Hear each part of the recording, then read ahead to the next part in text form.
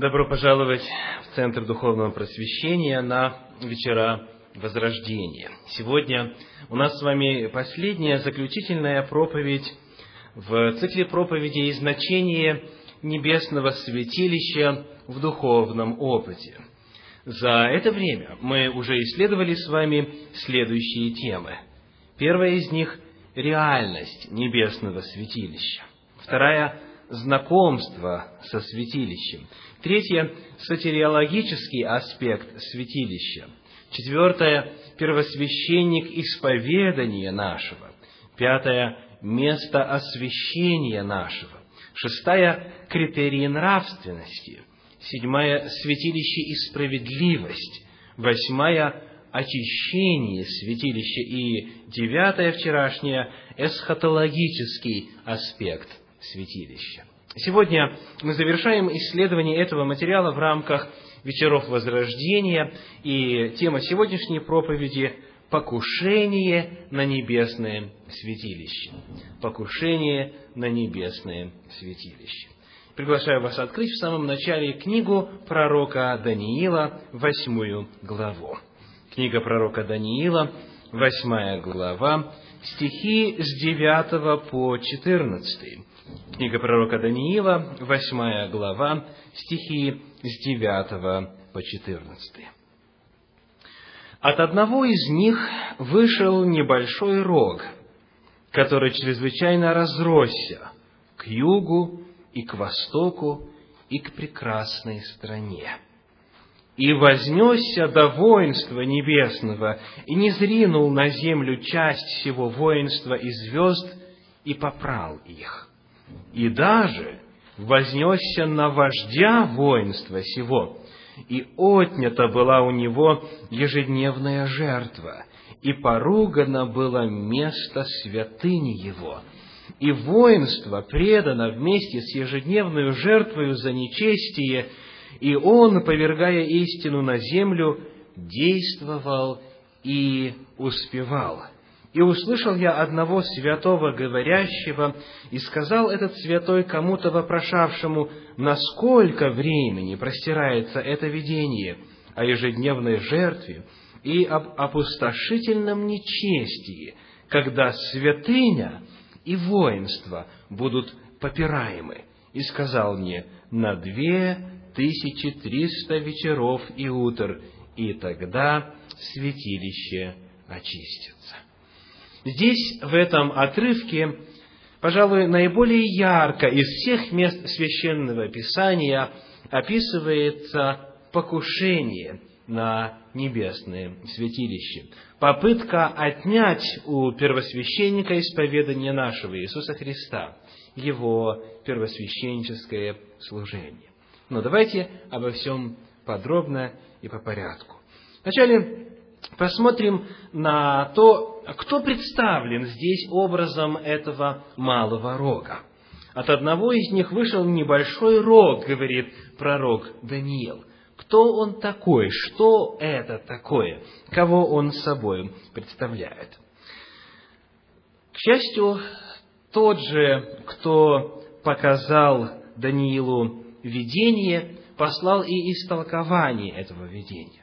Мы читаем с 19 стиха следующие слова.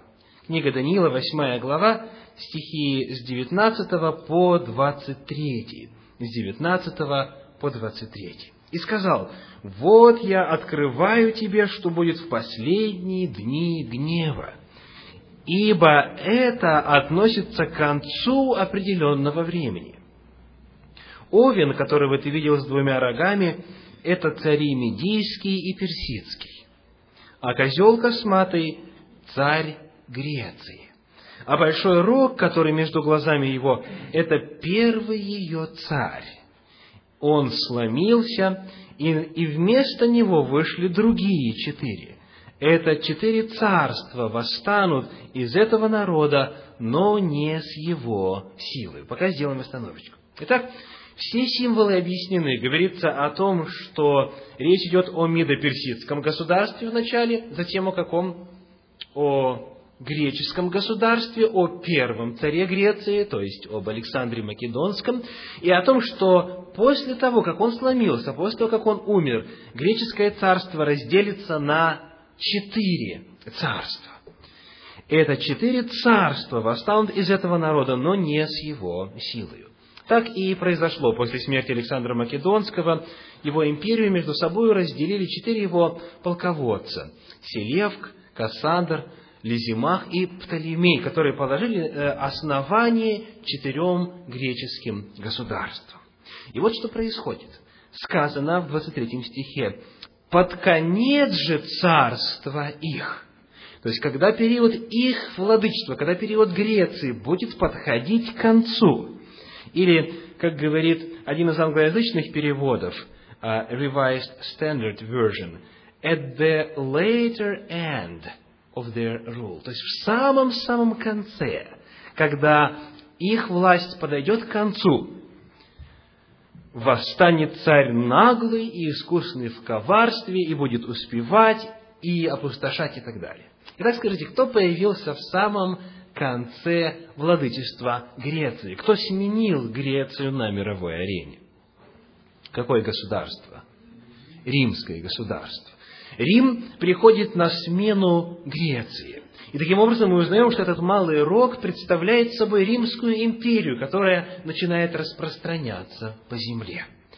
И вот посмотрим, каким образом описывается это распространение. Мы видим географическое распространение этого малого рога. Сказано в 9 стихе, что он чрезвычайно разросся к югу, и к востоку, и к прекрасной стране. Если у вас Библия с собой, вы можете открыть карту древнего мира. Обыкновенно это последняя карта, которая называется «Страны Средиземного моря», если у вас стандартное издание. Или у вас, может быть, цветные карты, это немножечко по-другому. И вот, если вы посмотрите на место, где находится Рим, то к югу от него будет Египет. Далее, к востоку Македония и Малая Азия. И к прекрасной стране, к Палестине, по диагонали, он как раз и распространялся, и направлял свои завоевания к югу, к Египту, к востоку Македония и Малая Азия, и по диагонали к прекрасной стране. То есть он вот оттуда, от этого сапожочка, уходил, как бы, если мы смотрим на карту, вниз, вправо и по диагонали расширяясь к крайнему, к нижнему правому углу карты, если смотреть на карту. То есть мы видим полное совпадение. В действительности Рим, когда стал завоевывать территории, он распространялся именно в этом направлении. Только Рим соответствует этому описанию. Но далее мы видим в распространении и в разрастании этого рога существенную перемену направления. Вначале сказано, он распространяется горизонтально, к югу, к востоку и к прекрасной стране.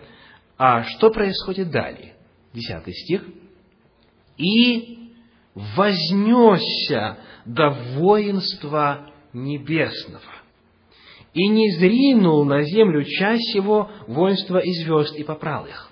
Он начинает куда распространяться?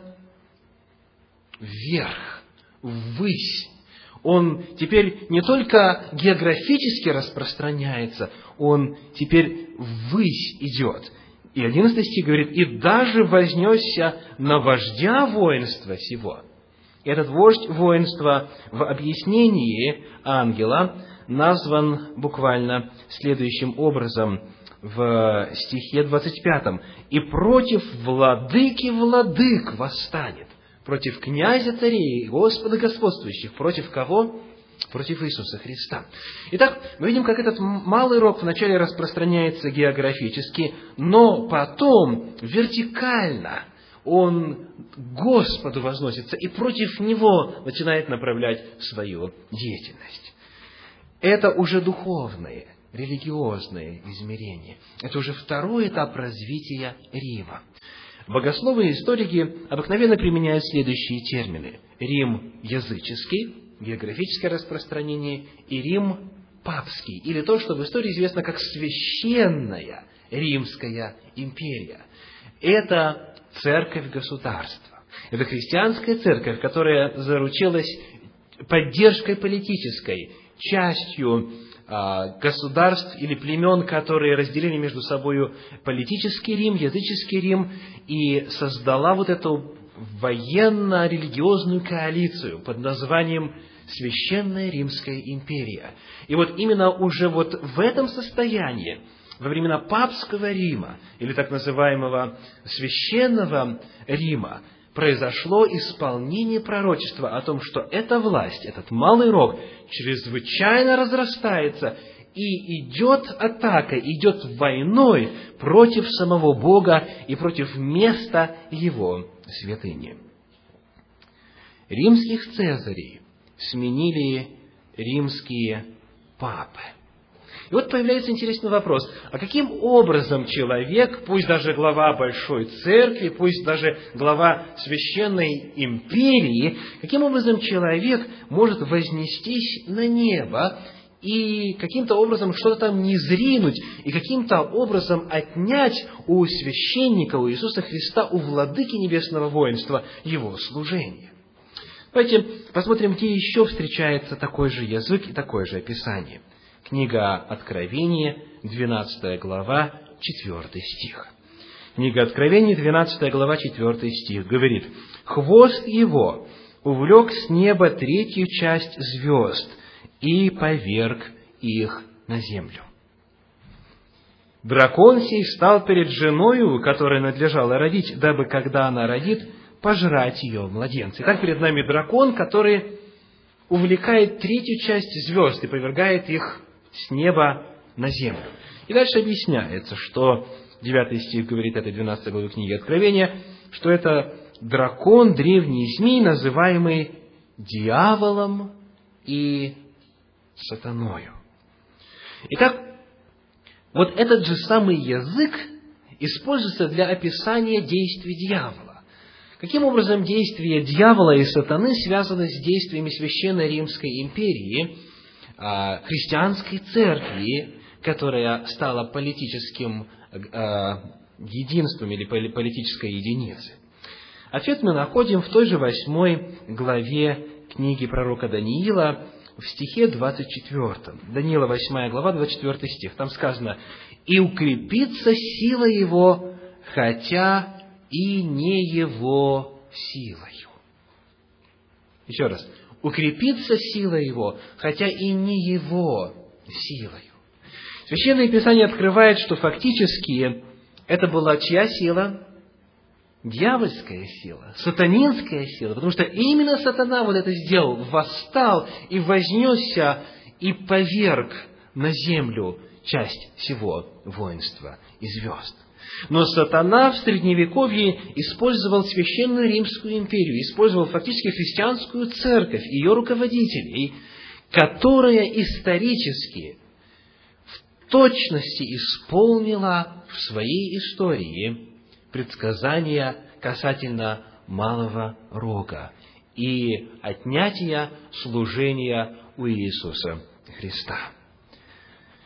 Итак, что именно эта сила сделала против святилища? Во-первых, мы узнаем, как говорит 8 глава книги Даниила, что 11 стих: «Вознесся на вождя воинства сего, и отнята была у него ежедневная жертва». Когда мы обращаемся к оригиналу, мы видим, что слово «жертва» в оригинале отсутствует. В оригинале присутствует одно слово, которое переводится как «ежедневное» или «постоянное». Нету слова «жертва». Присутствует древнееврейское слово «тамид», которое означает «постоянное», непрекращающееся, ежедневное. И для тех, кто конспектирует, чтобы мы не тратили время на чтение, запишите следующие места Священного Писания, где это слово встречается. Книга Исход, 27 глава, 20 стих. Исход 27:20, там сказано: «Постоянно должен гореть светильник во святом, и священник входил и заботился о том, чтобы там было масло, чтобы это постоянно горело, чтобы это было тамид. Исход 30 глава стихи 7 и 8. Исход 30 глава стихи 7 и 8. Здесь использование слова «тамид» связано с курением, которое возносил священник каждый день, утром и вечером. Это описание посреднического служения священника за людей. Книга Левит, 6 глава, 13 стих, говорит о том, что постоянно огонь на жертвеннике должен гореть. Тоже тамид. Далее книга Числа, 4 глава, 7 стих, Числа 4:7, говорит о том, что хлебы предложения должны быть постоянно там.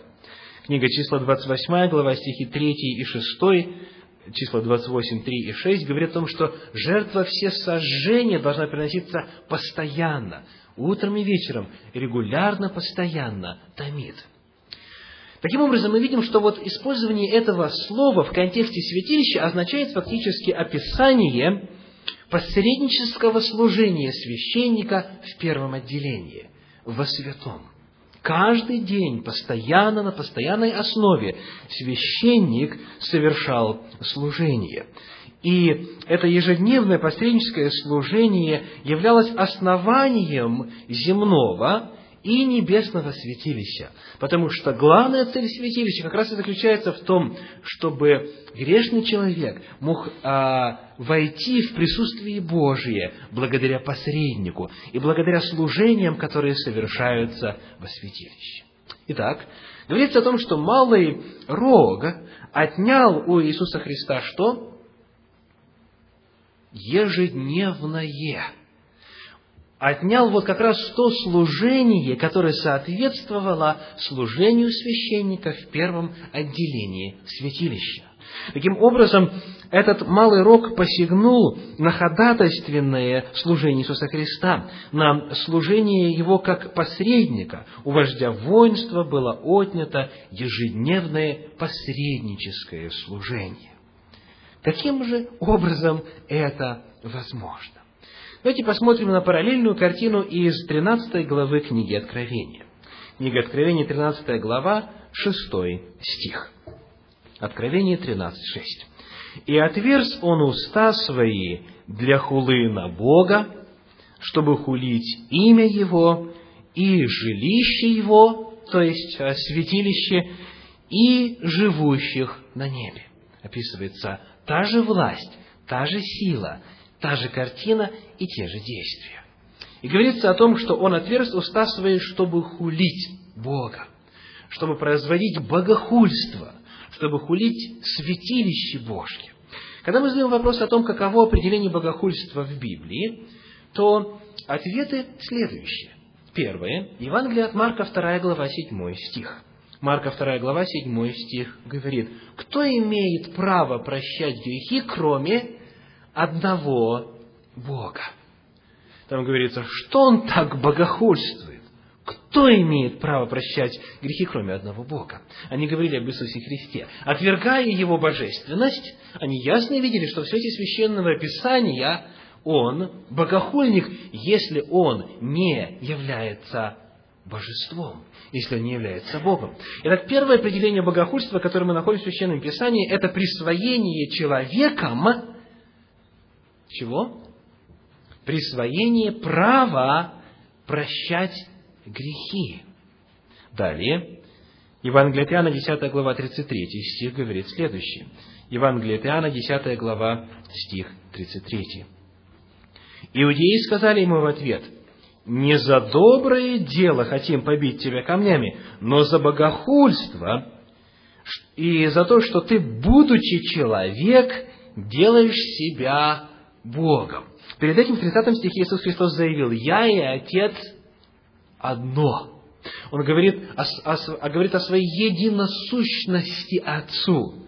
И это повергло, конечно, в ярость Его противников, и они обвиняют Его в богохульстве, потому что говорят: если ты человек, и говоришь о том, что ты Бог, или становишься на место Бога, или присваиваешь себе какие-то божественные прерогативы, то ты являешься кем? Богохульником. Итак, богохульство по определению Библии – это попытка встать на место Бога. В частности, присвоить себе право прощать грехи или отпускать грехи. Это присвоить себе божественные прерогативы, то, что только один Бог имеет право делать. Произошло ли это в истории христианской церкви? Произошло ли это в истории Священной Римской империи? Произошло ли это в принципе в ортодоксальных направлениях христианства? Ответ, к сожалению, да. К сожалению, пророчество исполнилось. Сегодня, когда я снова просматривал этот вопрос в католической энциклопедии, я нашел очень интересные высказывания и ссылку на решение одного из соборов.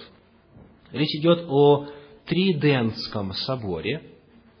Это так называемый 19-й Вселенский собор, согласно принятому в Римско-католической церкви счету, который открылся 13 декабря 1545 года в Триенте, современный город Тренто, Италия, и закрылся там же 4 декабря 1563 года. Начался в 1545 году и закончился в 1563 году. И вот здесь, на этом соборе, который стоял перед задачей каким-то образом опротестовать и свести на нет изыскания протестантских богословов, которые восставали против нарушений, допущенных Римско-католической церковью, было принято следующее решение.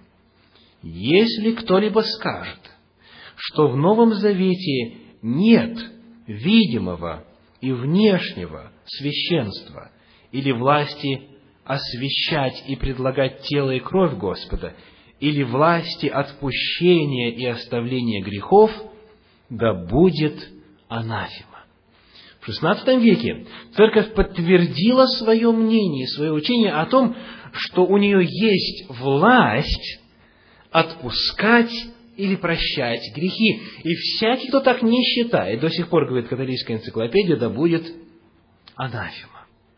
Далее, в этой же статье сказано, христианство без священства, вот именно вот с этой силой, не может быть Церковью Христовой. Таким образом, утверждается, что настоящее христианство – это то, которое верит в то, что у священников есть власть по их молитве производить пресуществление хлеба и вина, когда хлеб и вино превращаются в реальное подлинное тело и кровь Иисуса Христа, что у церкви на земле в лице священства есть власть отпускать грехи. И если кто так не верит, да будет анафема. Таким образом, мы видим, что это идет напрямую вразрез с учением Священного Писания. И таким образом церковь христианская отняла у Иисуса Христа эту прерогативу, у Иисуса Христа эту власть, потому что Он наш первосвященник, потому что Он совершает там служение ходатайства за грехи человека. Но на протяжении долгих лет Средневековья к Нему практически за этим никто не обращался. Потому что церковь учила, что все это осуществляется в храмах, в костелах, грешными людьми, которым церковь дала власть и право прощать грехи и совершать таинства, совершать священнодействования, которые были таким образом отняты у Иисуса Христа. И небесное святилище находилось в запустении, и оно находилось в поругании. Об этом говорит и апостол Павел. Давайте прочитаем во втором послании Фессалоникийцам, во 2 главе, стихи 3 и 4. 2 Фессалоникийцам, 2 глава, стихи 3 и 4. «Да не обольстит вас никто никак, ибо день тот не придет, доколе не придет прежде отступление, и не откроется человек греха, сын погибели, противящийся и превозносящийся выше всего, называемого Богом или святынью, так что в храме Божием сядет он как Бог, выдавая себя за Бога». Перед нами картина отступления, которая должна иметь место в истории христианской церкви. И апостол Павел говорит о том, что это произойдет, придет отступление, и появится некто, кто будет выдавать себя за Бога, который попытается занять место Бога. И это произошло в истории христианской церкви, и это еще будет происходить в будущем, прямо накануне пришествия Иисуса Христа. Вот что говорит все та же католическая энциклопедия в статье, посвященной Папе Римскому. Папа и епископ Римский, который в силу своего положения преемника святого Петра является главным пастырем всей церкви и наместником Христа на земле. Слово «наместник» — это термин, который еще иногда звучит как «викарий», «викариус» по латыни, тот, который вместо Христа на земле, который занял место Иисуса Христа. Таким образом, мы видим, как пророчество в точности исполняется, потому что вместо того, чтобы Иисусу Христу, нашему ходатаю и первосвященнику, совершать это служение, очищение греха, прощение во грехе, освящение, защиты и всего иного, что мы уже выяснили в рамках этого цикла проповедей, все это было отнято, все это было узурпировано и сосредоточено на земле, в руках людей, выдающих себя за представителей Бога и фактически заменяющих Его собою. Далее, там же мы читаем, титул «наместник Бога» использовался, например, Папой Николаем III как эквивалент термину «наместник Христа». Вместо Бога, выдавая себя за Бога, противящийся и превозносящийся выше всего называемого Богом или святынью. Тот же язык, та же картина, когда он возносится и отнимает служение у первосвященника исповедания нашего Иисуса Христа. Это же картина, описанная в книге Откровения, в 11 главе. Книга Откровения, 11 глава, первые 2 стиха. Откровение, 11 глава, первые 2 стиха. «И дана мне трость, подобная жезлу. И сказано: встань и измерь храм Божий, и жертвенник, и поклоняющихся в нем. А внешний двор храма исключи и не измеряй его, ибо он дан язычникам. Они будут попирать святой город 42 месяца». Итак, давайте посмотрим повнимательно на этот отрывочек. Кому сказано, или кто говорит: «Дана мне трость, и сказано: встань и измерь храм Божий»? Иоанну Богослову, да? Итак, Иоанну сказано: «Встань и измерь храм Божий», и ему дана для этого трость. Давайте вспомним, где он в этот момент находится. Последний раз о его нахождении говорит 4 глава книги Откровения. Откровение 4 глава, 1 стих и 2. Откровение 4 глава, стихи 1 и 2. «После сего я взглянул, и вот дверь отверста на небе, и прежний голос, который я слышал, как бы звук трубы, говоривший со мной, сказал: взойди сюда, или поднимись сюда, и покажу тебе, чему надлежит быть после сего. И тотчас я был в духе, и вот престол стоял на небе, и на престоле был сидящий, и он описывает небесное святилище, и служение в нем, и фимиам». То есть Иоанн находится где в видении? На небе, в небесном святилище. И его место и ничего не меняется, начиная с 4 главы. Он говорит: «И я увидел и услышал», все находясь там. И вот таким образом, находясь в видении именно на небе, в храме Божьем на небе, Он слышит голос: «Встань и измерь храм Божий», и ему дают трость. Речь идет именно о небесном храме.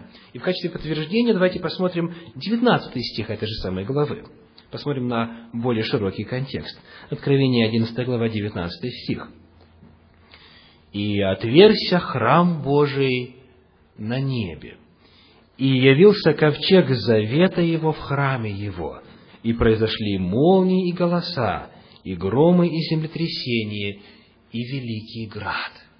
Итак, речь идет именно о храме Божьем, используется то же самое слово, о храме Божьем на небе. Не о какой-то земной конструкции идет речь, или земном Иерусалиме, как мы увидим позже, а именно о небесном храме, о небесном святилище. И вот 2 стих говорит: «А внешний двор храма исключи и не измеряй его, ибо он дан язычникам.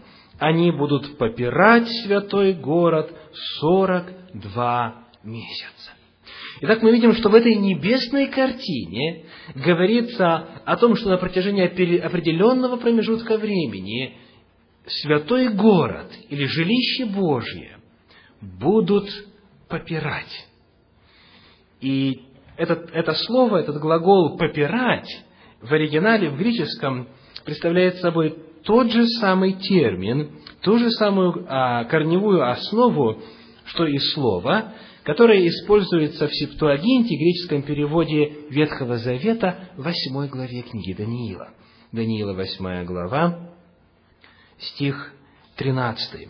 «И услышал я одного святого говорящего, и сказал этот святой кому-то вопрошавшему: насколько времени простирается это видение о ежедневной жертве и об опустошительном нечестии, когда святыня и воинство будут попираемы».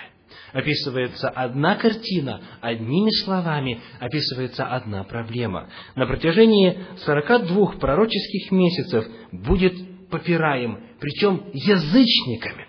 Мы узнаем о том, что в истории христианской церкви, которая посягнула на служение Иисуса Христа в небесном святилище, именно вследствие обращения к язычеству произойдет вот эта замена служения Иисуса Христа служением людей. Произойдет посягательство, покушение на служение Иисуса Христа, произойдет попирание этого небесного святилища, что, к великому сожалению, имело место. Христианство широко распахнуло дверь языческим представлениям, языческим верованиям, языческим обрядам на протяжении истории своего существования.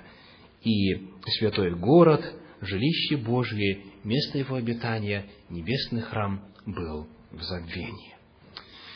Итак, мы увидели, каким образом, согласно пророчествам как Ветхого, так и Нового Завета, произошло покушение на небесное святилище. Сатана знает, насколько важно небесное святилище для духовного опыта, насколько качественно меняется жизнь верующего, когда он сознательно пользуется благами первосвященнического служения Иисуса Христа, в чем мы могли достаточно раз убедиться в рамках этого цикла проповедей. Он знает, насколько центральной является эта истина в Священном Писании. И поэтому он сделал все возможное, чтобы затмить эту истину и скрыть ее от взора верующих, заменил суррогатом, заменил подделкой, заменил обманом, системой клира на земле. И ему это почти удалось.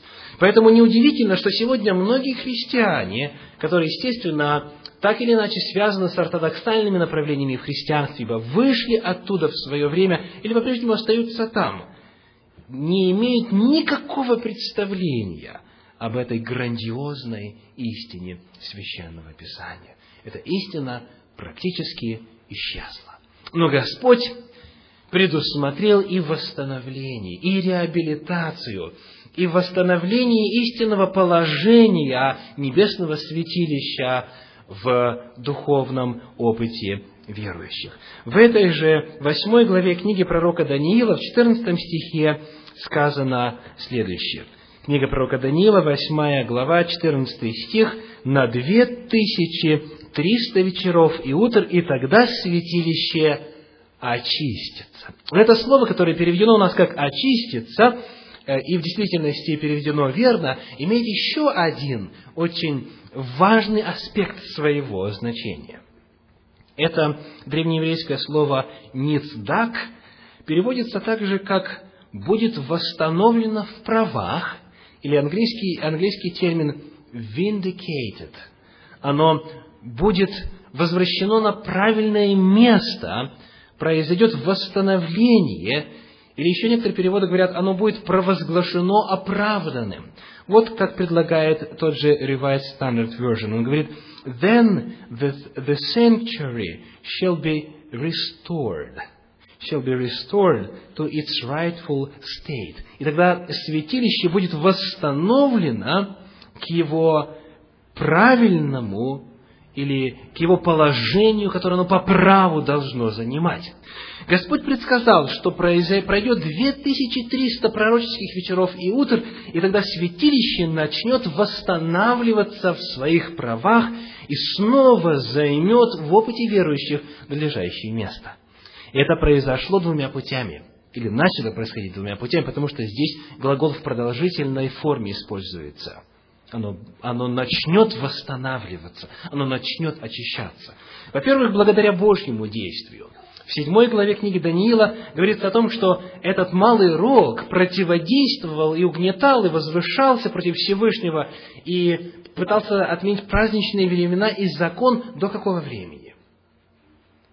9 стих, с 9 по 11 в 7 главе. «Доколе не поставлены были престолы, и не воссел ветхий днями». Сказано, «Видел я тогда, что за изречение высокомерных слов, какие говорил рог, зверь был убит в глазах моих». Стихи 21-22. «Я видел, как этот рог вел брань со святыми и превозмогал их, доколе не пришел ветхий днями, и суд дан был святым Всевышнего». Вверх мы видим, что Бог, начиная процесс очищения небесного святилища, начиная процесс суда, восстанавливает его и отнимает власть у этого рога. Во-вторых, как говорит 8 глава книги Даниила, 26 стих, следующее. Даниила 8:26. «Видение же о вечере и утре, о котором сказано, истинно, но ты сокрой это видение, ибо оно относится к отдаленным временам». Все остальное в этой главе было объяснено. Что означает овен, что означает козел, что означает 1 рог и 4 рога, и малый рог. Все было объяснено, за исключением одной детали. Касательно очищения святилища. Сказано, ты это закрой, ты это сокрой до последнего времени. И затем это повторяется идея в 12 главе книги Даниила. Даниила 12 глава, 4 стих. «А ты, Даниил, сокрой слова сии и запечатай книгу сию до последнего времени. Многие прочитают ее, и умножится ведение». Бог сказал, что в последнее время многие начнут читать эту книгу и поймут смысл пророчества об очищении и восстановлении святилища. Дальше об этом же говорится в стихах с 9 по 13 следующее. «И отвечал он: иди, Даниил, ибо сокрыты и запечатаны слова сии до последнего времени. Многие очистятся, убелятся и переплавлены будут в искушении. Нечестивые же будут поступать нечестиво, и не уразумеет его никто из нечестивых, а мудрые уразумеют. Со времени прекращения ежедневной жертвы и поставления мерзости запустения пройдет 1290 дней. Блажен, кто ожидает и достигнет 1335 дней, а ты иди к твоему концу, и упокоишься, и восстанешь для получения твоего жребия в конце дней». Сейчас мы не обращаем внимания на то, что означают вот эти пророческие периоды. Главное, на что я хочу обратить ваше внимание, заключается в следующем. Господь сказал, что в определенное время, ближе к концу дней, эти пророчества начнут читать. те, кто очистятся, убелятся и переплавлены будут, уразумеют то, что было запечатано, то, что было сокрыто в отношении очищения небесного святилища, и умножится ведение. И это произошло.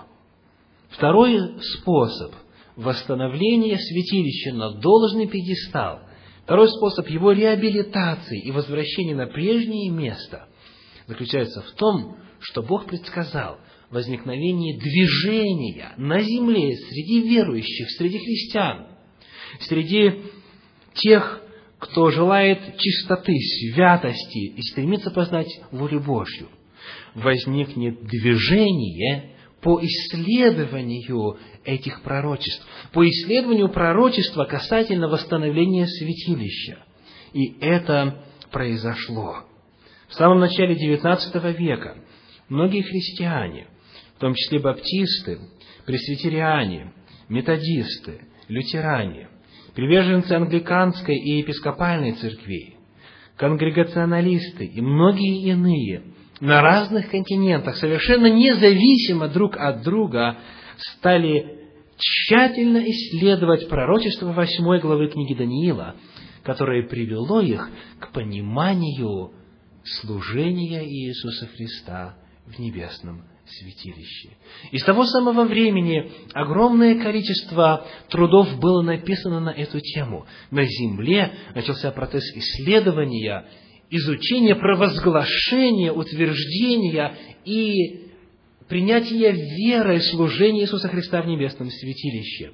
Таким образом, путем действий на небе и путем действий на земле Иисус Христос в Священном Писании пророчески предсказал, как святилище будет восстановлено, как Иисусу Христу будут возвращены Его прерогативы, как верующие все в большем и в большем количестве будут прибегать туда верою, входить в небесное святилище, которые оставят этот суррогат, оставят попытку через людей получить прощение грехов, оставят этот обман и вновь будут приходить туда, куда всегда должны были приходить, в небесное святилище, к ходатаю и первосвященнику Иисусу Христу. Итак, сегодня, в рамках этой последней проповеди о небесном святилище и его значения для духовного опыта верующего, мы увидели, как Библия предсказала и в Ветхом, и в Новом Завете покушение на небесное святилище. Поскольку сатана знает, насколько эта истина важна, не только и не столько в плане интеллектуальном, а в плане практики, в плане духовного опыта, он все усилия бросил в свое время на затмение этой истины и до сих пор ей противостоит. Но слава Господу, он совершает служение восстановления святилища сам. И он на земле создал движение, которое сегодня присутствует уже во всех странах нашего мира, где провозглашается, исследуется, принимается верой и исповедуется, утверждается вера в небесное святилище, в его реальность. Сегодня я призываю каждого присутствующего в этом зале присоединиться к этому движению. Идет ли речь об официальном присоединении через исповедание веры, через крещение, или через провозглашение этой истины, через рассказ об этом людям вокруг вас. Дайте прослушать эти записи тем, кого вы знаете. Дайте возможность изучить эти проповеди, эти истины людям вокруг вас, для того, чтобы это движение ширилось, для того, чтобы этот круг расширялся, чтобы благословения, которые даны и реальны, не оставались невостребованными среди тех, кого мы знаем, кого мы любим, кому мы желаем блага. И призываю вас присоединиться к этому движению по распространению, провозглашению и исповеданию этой великой истины.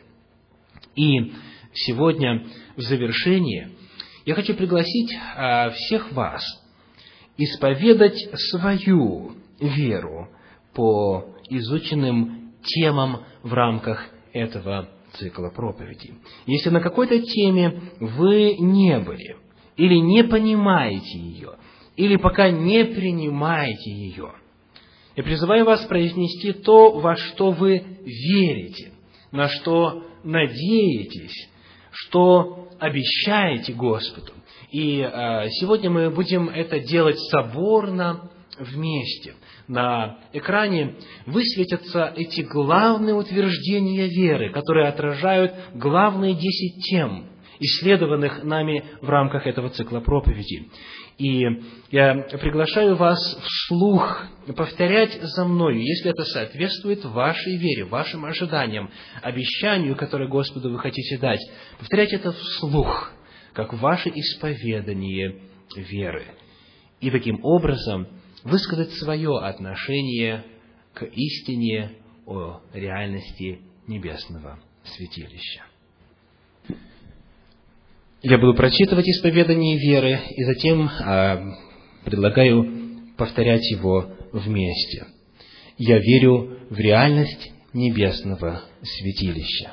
Те из вас, кто верит в это, пожалуйста, произнесем это вместе, вслух. Я верю в реальность небесного святилища. Я исповедую, что могу входить в небесный храм верою. Я исповедую, что могу входить в небесный храм верою. Я верю, что Иисус Христос является Агнцем Божьим и первосвященником в небесном святилище за меня. Я верю, что Иисус Христос является Агнцем Божьим и первосвященником в небесном святилище за меня. Я принимаю решение исповедовать свои грехи и свою веру перед Иисусом Христом, первосвященником исповедания нашего. Я принимаю решение исповедовать свои грехи и свою веру перед Иисусом Христом, первосвященником исповедания нашего. Я принимаю святость, которую дает мне служение Иисуса Христа в небесном святилище. Я принимаю святость, которую дает мне служение Иисуса Христа в небесном святилище. Я принимаю решение руководствоваться законом Божьим в своей жизни и верю в непосредственное откровение Духа Святого в вопросах нравственности. Я принимаю решение руководствоваться законом Божьим в своей жизни и верю в непосредственное откровение Духа Святого в вопросах нравственности. Я верю, что получу из небесного святилища защиту от притеснения и восстановление справедливости на земле во время суда. Я верю, что получу из небесного святилища защиту от притеснения и восстановление справедливости на земле во время суда. Я верю, что очищение святилища освободит меня от тления и греховной природы. Я верю, что очищение святилища освободит меня от тления и греховной природы. Я верю в окончательную победу над дьяволом и скинию Бога с человеками на новой земле. Я верю в окончательную победу над дьяволом и скинию Бога с человеками на новой земле. Я желаю принадлежать к движению, которое верит, исповедует и провозглашает истину о небесном святилище. Я желаю принадлежать к движению, которое верит, исповедует и провозглашает истину о небесном святилище. Аминь.